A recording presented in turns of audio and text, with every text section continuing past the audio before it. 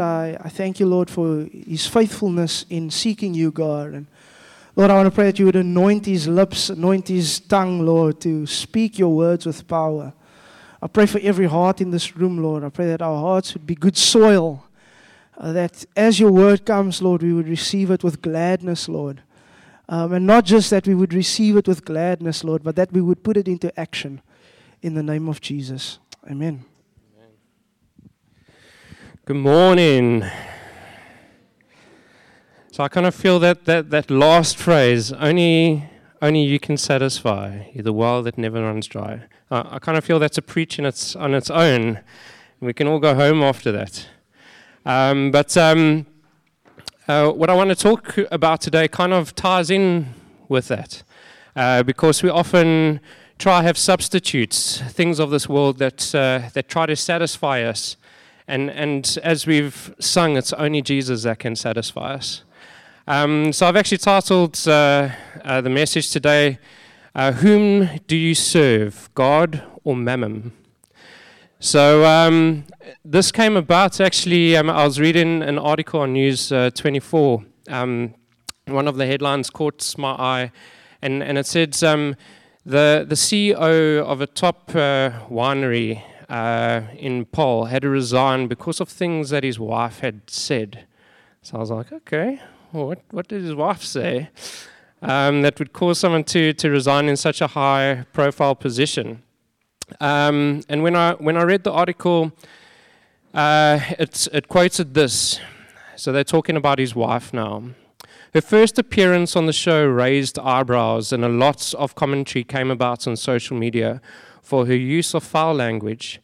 And when she said in her own diary interview, "We all worship Mammon, the god of money. If I didn't have any money, I would jump from a building."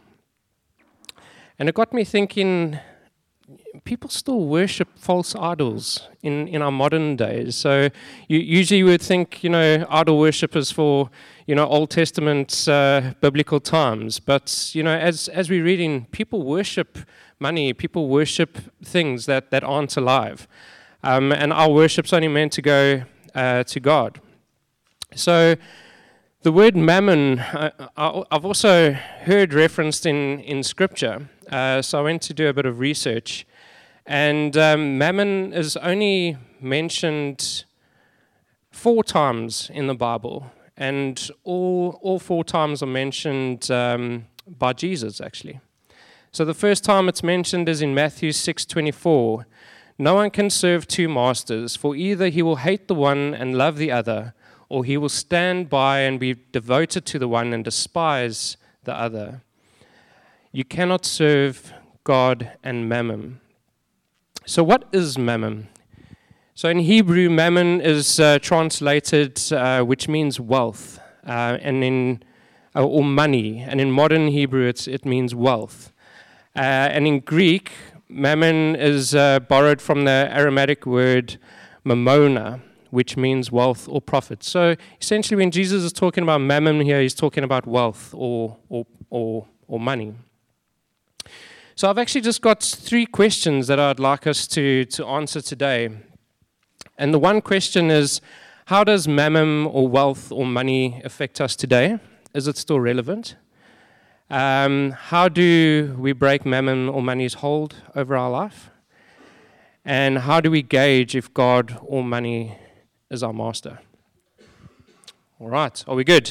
Can we go through those today? So we'll start with the first one. How does mammon affect us? So the first way that mammon affects us is it makes us slaves to money. And how does mammon do this? It makes us slave through debt.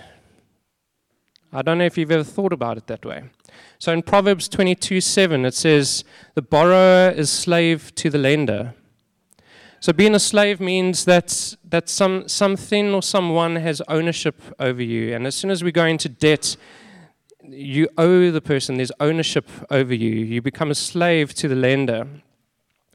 I remember when we first bought our first car, it was a little Getz, and we didn't have a lot of money, so this was the best deal that we could get from the dealership. But essentially, it was 5 years of paying back this car, and eventually after 5 years we thought, finally we're done with this. But then we were told that there's a balloon payment or a residual which is on the car, and that meant that we still had to pay it for an extra 2 years. So we felt like we had chains and that we were in bondage. We were slave to our lenders, and we tried to work hard to get out of this debt burden. And when we had finished paying that last payment, there was this great sense of freedom. So this in many ways is true, that when we go into debt, there's a heaviness that comes upon us. There's shackles that go over our wrists. And when you get really bad into debt, sometimes you use debt to pay off debt. And that's kind of like releasing the shackles on your arm to put a larger shackle around your neck.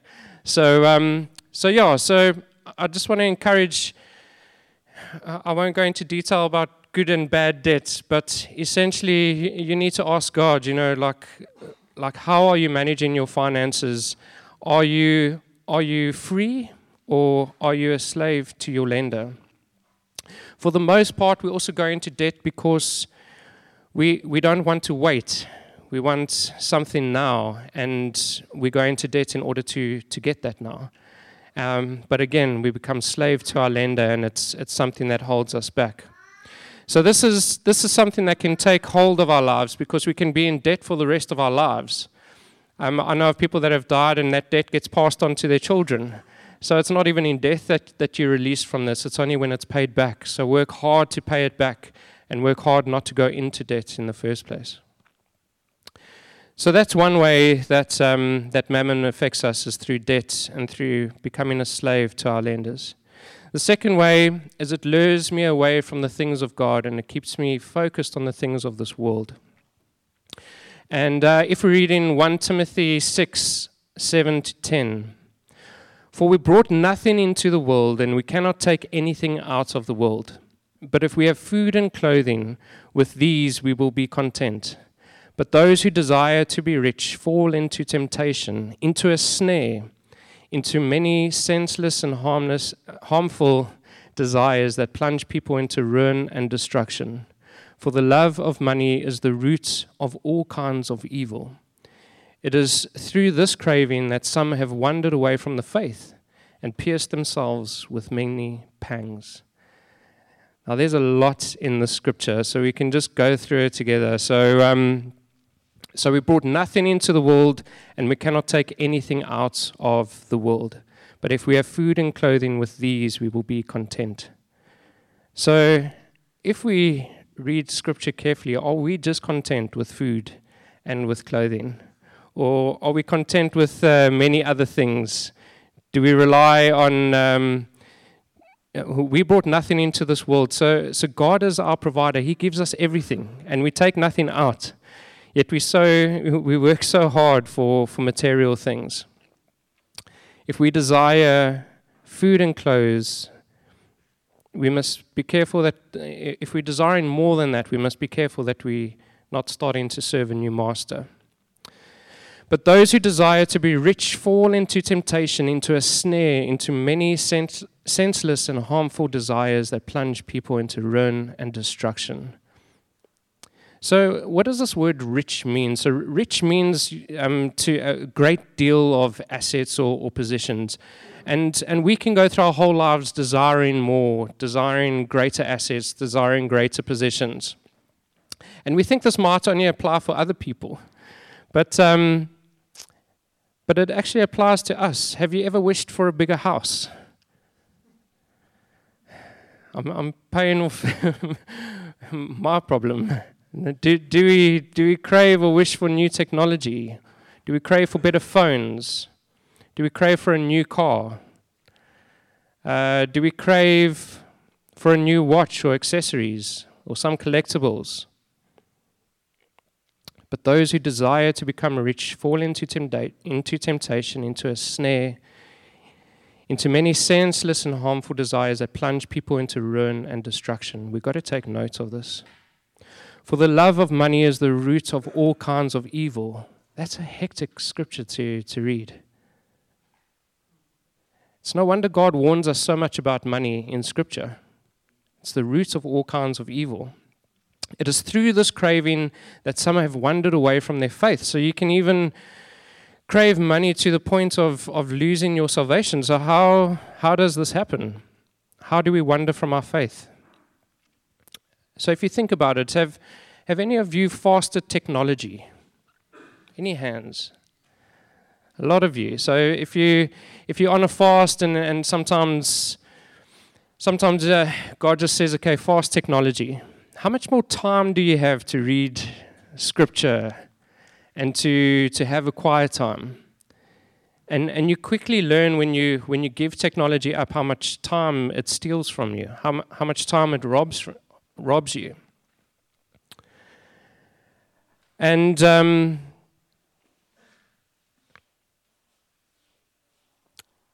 if that is the case, you can actually end up wandering from your faith, because if you choose technology and you don't spend time with the Lord and you don't spend time in Scripture, you begin to drift, and it becomes easier to forget the Lord and what He's telling you.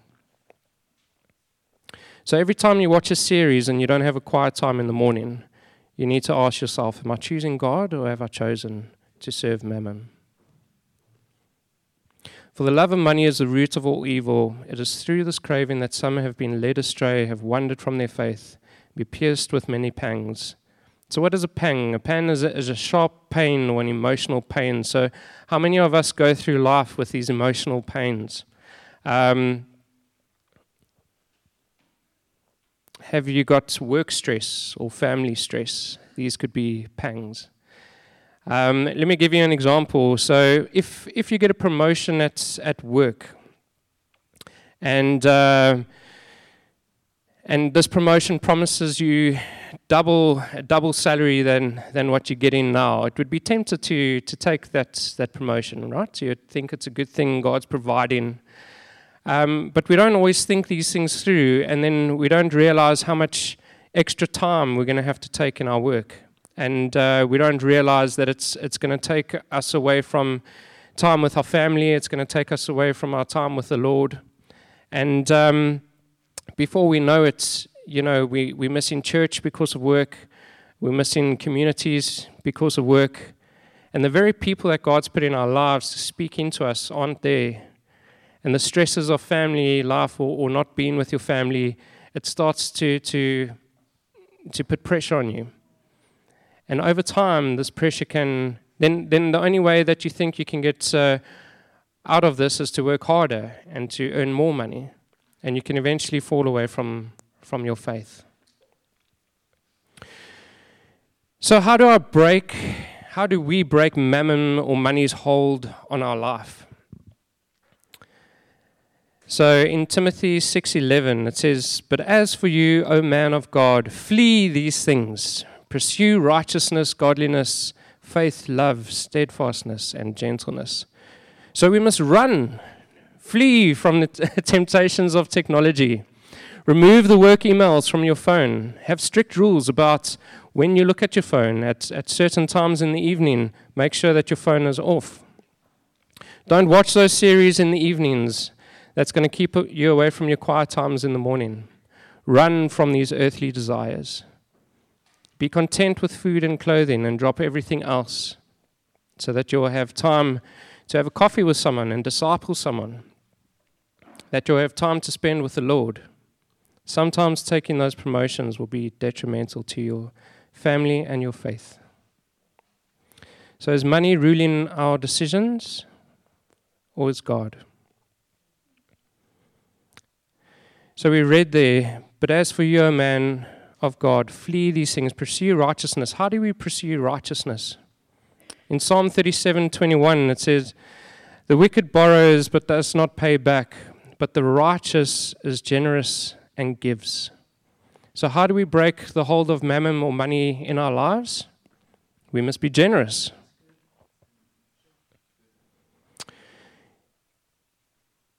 In Proverbs 11:24, "One gives freely, yet grows all the richer." Another withholds what he should give and only suffers want. So a lot of people should be giving, but they don't, and they only suffer want. They only suffer wanting more. So generosity is one way that we can break Mammon's hold over our lives. In 1 Timothy 6:17, verse 19, as for the rich in this present age, and I think a lot of us, if I was told wealth is having options. So if you have options in life, you're actually wealthy. If you had to stop getting your salary today and you have options or you have plans or you have people to call on, you actually have wealth.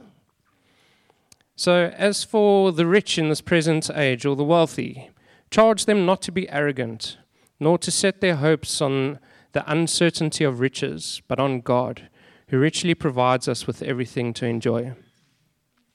They are to do good, to be rich in good works, to be generous, as we've mentioned, ready to share, thus storing up treasures for themselves as a good foundation for the future, so that they may take hold of that which is truly life. So true life is storing up riches in heaven, not on earth. And how do we store up riches in heaven? With good works and with generosity.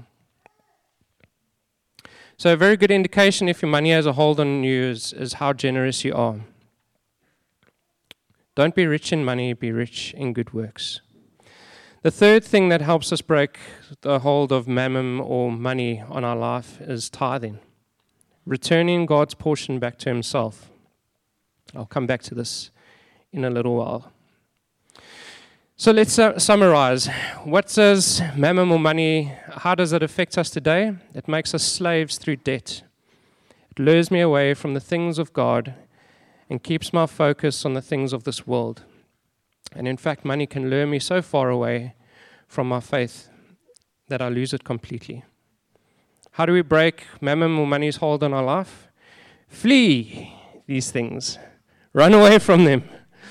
Be generous. Seek eternal rewards, not earthly rewards, and tithe.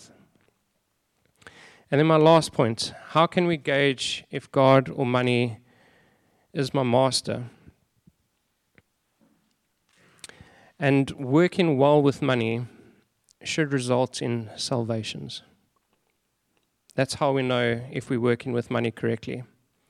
So I mentioned right in the beginning there was 4 times that mammon was mentioned in Scripture. So it was that one in Matthew, and the second one is Luke 16, 9-13. So it's the same story that Jesus is telling.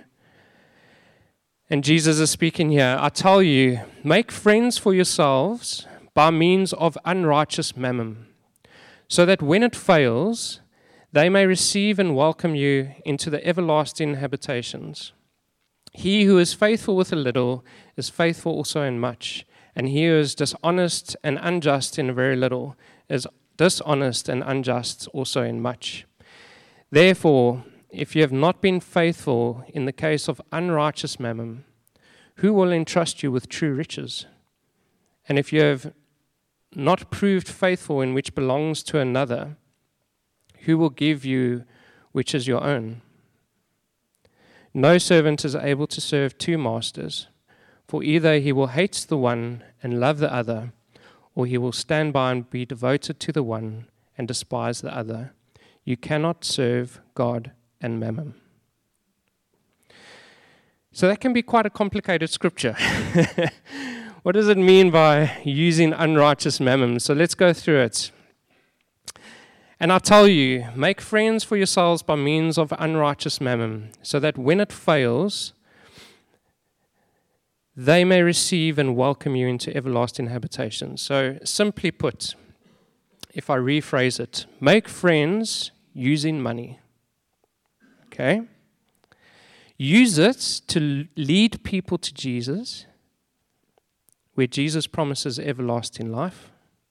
Then in the end, when Jesus comes again and riches and material things of this world are burnt away and only souls remain, those who are saved will welcome you into eternal life. Is it easier to understand now? So we're meant to use this unrighteous mammon, this unrighteous wealth, riches, money. How do we use it?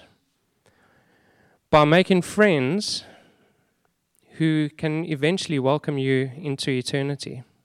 We bring them to Jesus. He who is faithful with little is faithful also in much. He who is dishonest and unjust in very little is dishonest and unjust in much. So how can I be faithful with a little? We've already mentioned it. We can be generous. We can tithe. That's being faithful with a little, giving God back a little bit to himself of what he's entrusted us. Sponsoring tickets to someone to go on youth camp. That's how we can be faithful with a little. Paying 8 rand to buy pancakes so that teams can go and minister to across the nations. That's how we can use a little. And choosing to give up technology so I can have my quiet time in the morning and be faithful to God. That's how it looks to be faithful with little. Therefore, if you have not been faithful in the case of unrighteous mammon, if you've not been faithful using money, who will entrust you with true riches? So, if we're not faithful using money, God can't entrust us with true riches. And what are true riches? So as we've mentioned, when Jesus comes again at the end of the day, everything is going to be burnt up. It's only going to be souls remaining. That's why the scripture says we can't take the wealth that we have once we die. So what really matters to Jesus? What are true riches? It's people. So if you have not been faithful with what belongs to God, God gives us the money that we have. If we're not faithful with it, then we won't have true riches in heaven. And we also heard that we get riches by doing good deeds and by being generous. So no servant is able to serve 2 masters, for either he will hate the one and love the other, or he will stand by and be devoted to the one and despise the other. You cannot serve God and money. And the simple question we can ask on whether we're serving God or mammon is, how have I used my last salary this month? Remember, God values people as true riches. Has my money, or has our money, our salaries, been serving our own interests, or have they been serving God's interests? As we said, that 8 rand that you pay for a pancake can be used for salvations. We've heard the testimonies of the guys that came back from Zambia. There were many salvations. And I believe one day, when everything is stripped away, all the material things are burnt away, we're going to be seeing and we're going to be understanding the story of how God linked all of our parts together. And that's why the scripture says, then those who are saved can welcome you into heaven. And I believe that we will know in heaven who had a part to play in our salvation, bringing us to Jesus. That 8 rand pancake, someone can come to us and say, we never met, but that 8 rand contributed to a team who brought the word and brought Jesus to me, and now I'm here in heaven. Thank you. You can spend 30 rand on a cup of coffee to disciple someone. And as we've read, money can draw us away from Christ. We can lose our salvation by choosing to serve money. And if we choose to serve other things, that can also draw us away from Christ. And if you disciple someone, if you pay a little bit of money towards a coffee to disciple someone, it may be the difference between that person going through a hard time and choosing to find solutions in the world, or choosing to find solutions in Christ. So how are we using our money?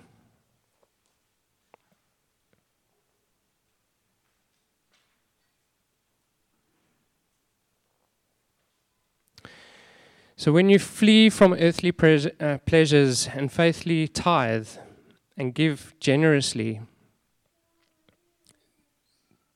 these can result in salvations. The easiest way for us to actually use our money well is to tithe. Because it's a church's mandate to reach the lost. It's a church's mandate to look after the poor. So the easiest way for us to make sure that Mammon doesn't have a hold on our lives is to tithe. All right. I hope this is making sense. All right. Can we pray together? So I just want to pray for, first of all, for anyone who's felt convicted by this message.